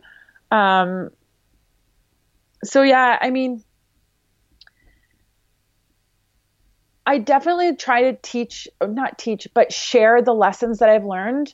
And I believe the only way to do that is to be authentic and to tell the story like it is. So if I leave out parts, it's because it's other people's business. I don't bring other people's business into my podcast. In fact, when I do even the Till Death Do Us Part episode, I'm very respectful of my ex. I mean, he's a person too, and I've taken equal responsibility in that relationship for what happened. And I say that in the podcast as well. But yeah, I just think it's no bullshit. People see through the bullshit so fast. And yeah, maybe it's all bells and whistles at the beginning, but once you like get to know someone, they're full of shit, then it means nothing. Their message isn't as strong. It's like, who cares, Yeah.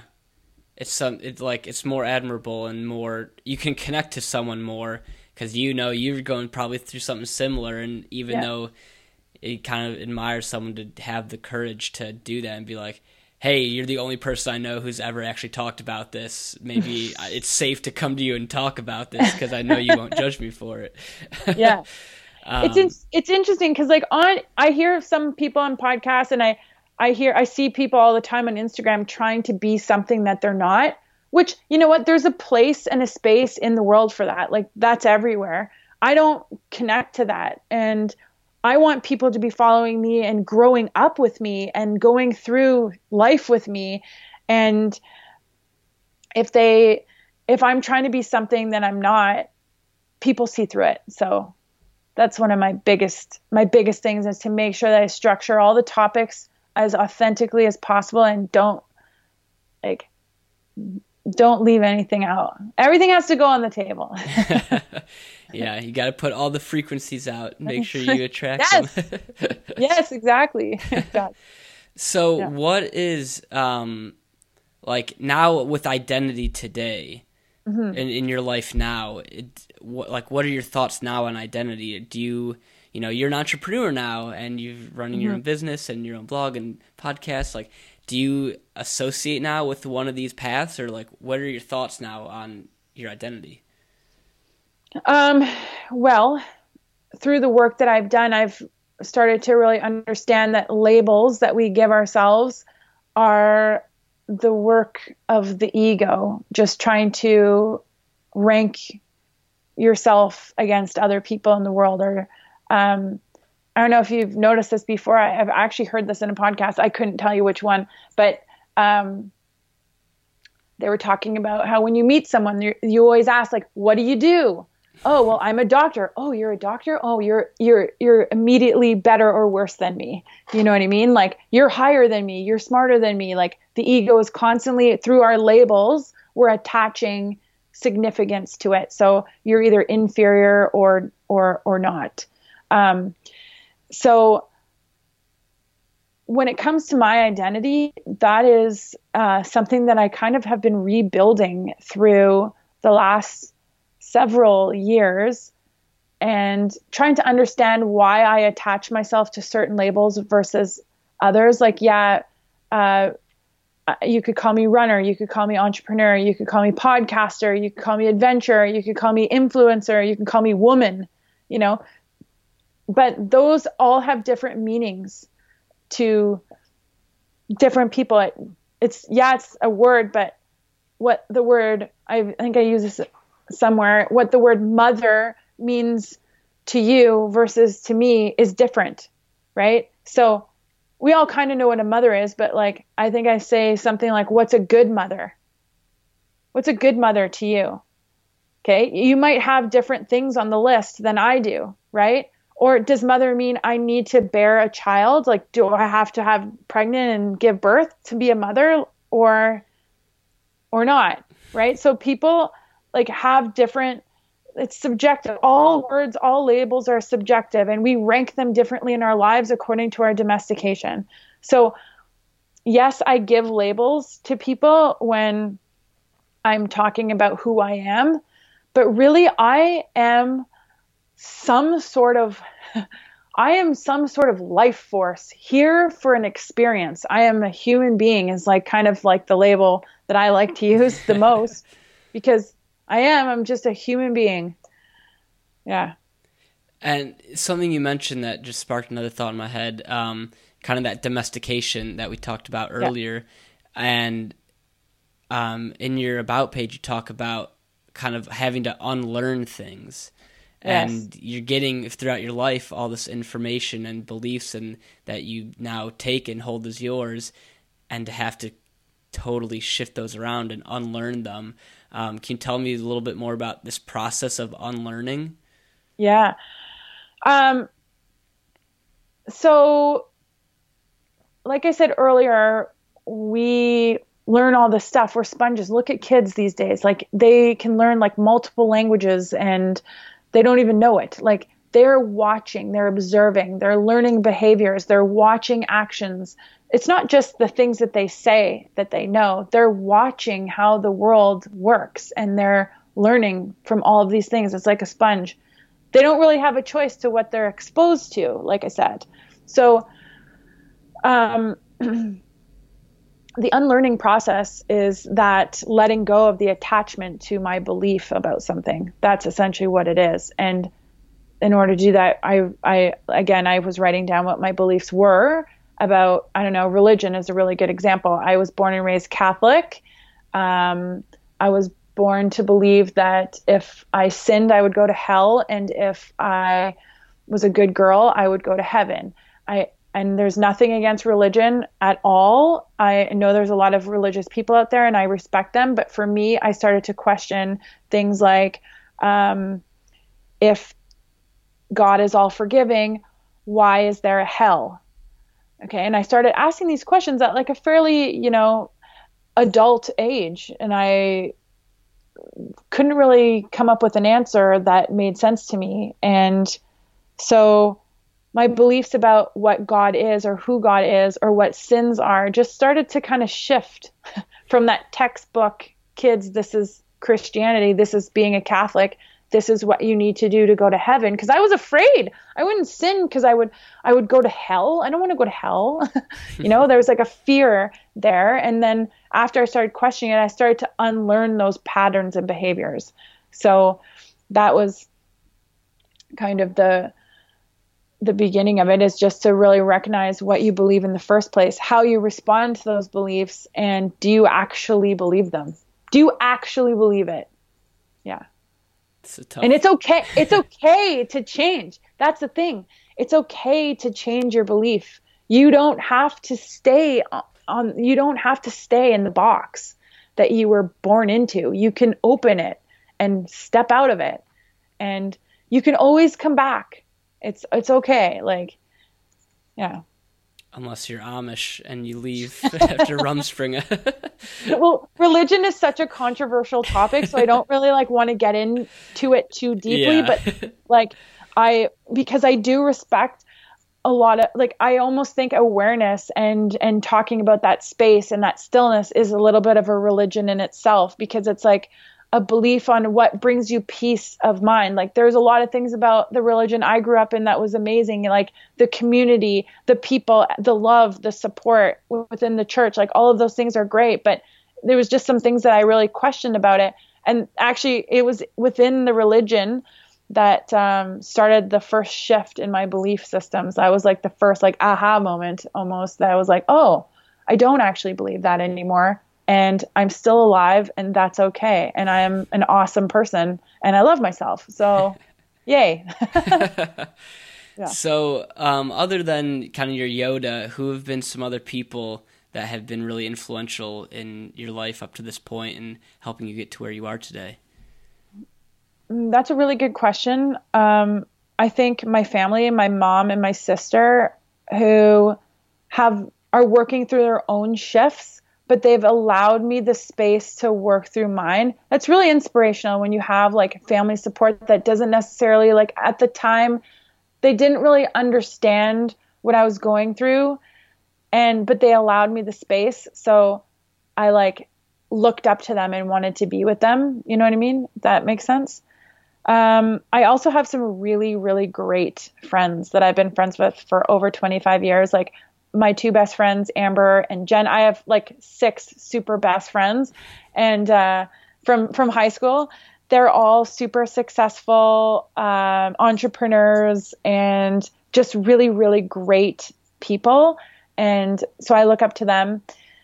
Otherwise, I love Don Miguel Ruiz. He's an author. He wrote the book, The 4 Agreements. And The 4 Agreements is essentially my Bible. I've read it 20 times. I love him so much. If there's any book that I would ever recommend, it is The 4 Agreements. Don Miguel Ruiz, he's amazing. Eckhart Tolle, Oprah Winfrey, those types of people that are thinking outside the box and connecting to your inner spirit and living in the now, those types of messages, that's what I gravitate towards. Yeah. Love it. Yeah. It's great to have those outside sources, and as well as those people so close to you who you can go back to. Well, we're getting pretty close here to the 2-hour mark. It's flown by. Oh my gosh. I know. It's always I check the timer. I'm oh my gosh, what? So we'll try to kind of wrap things up here just for the sake of listeners and everyone. But one of the things that blew my mind was kind of in the pre-doc I sent you. You just casually dropped the fact that you run 7 marathons. Yeah. But so what else is on your docket right now? Obviously, living in the moment, but you still have to look towards the future in some way to kind of plan and figure out the direction you want to go to. So, for you, what is it, the area you kind of wanted to go into with your business or your general life, and, what's on the horizon for you?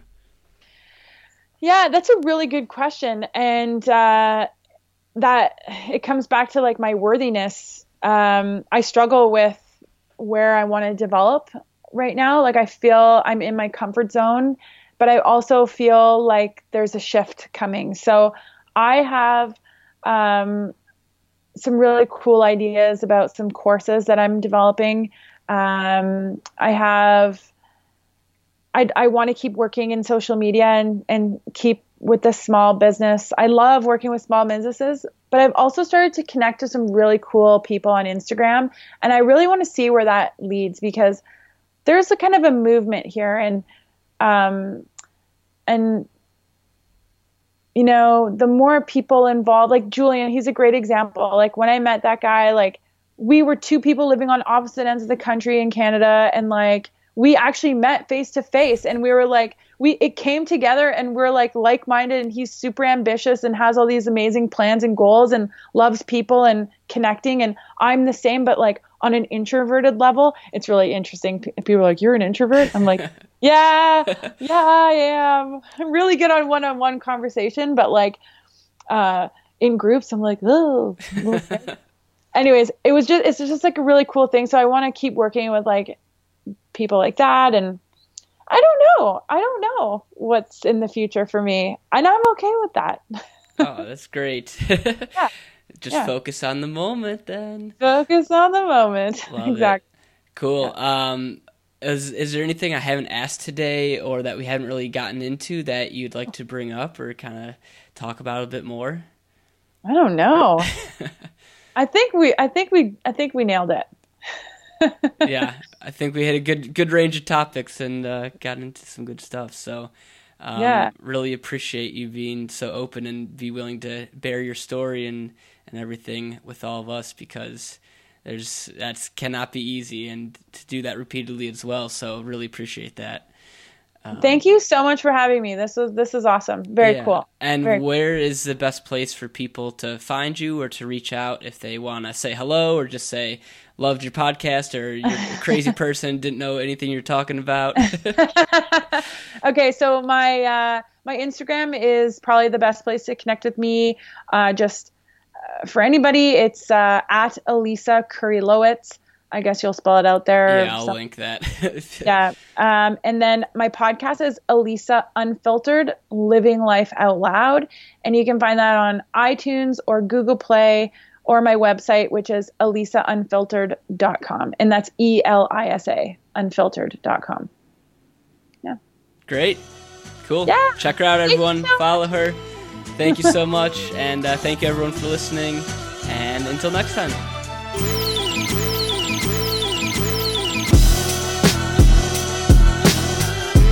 Hey everyone, Lee here again real quick with the question of the episode, which is, what is an identity you've held at some point that was either taken away from you or you had to leave behind?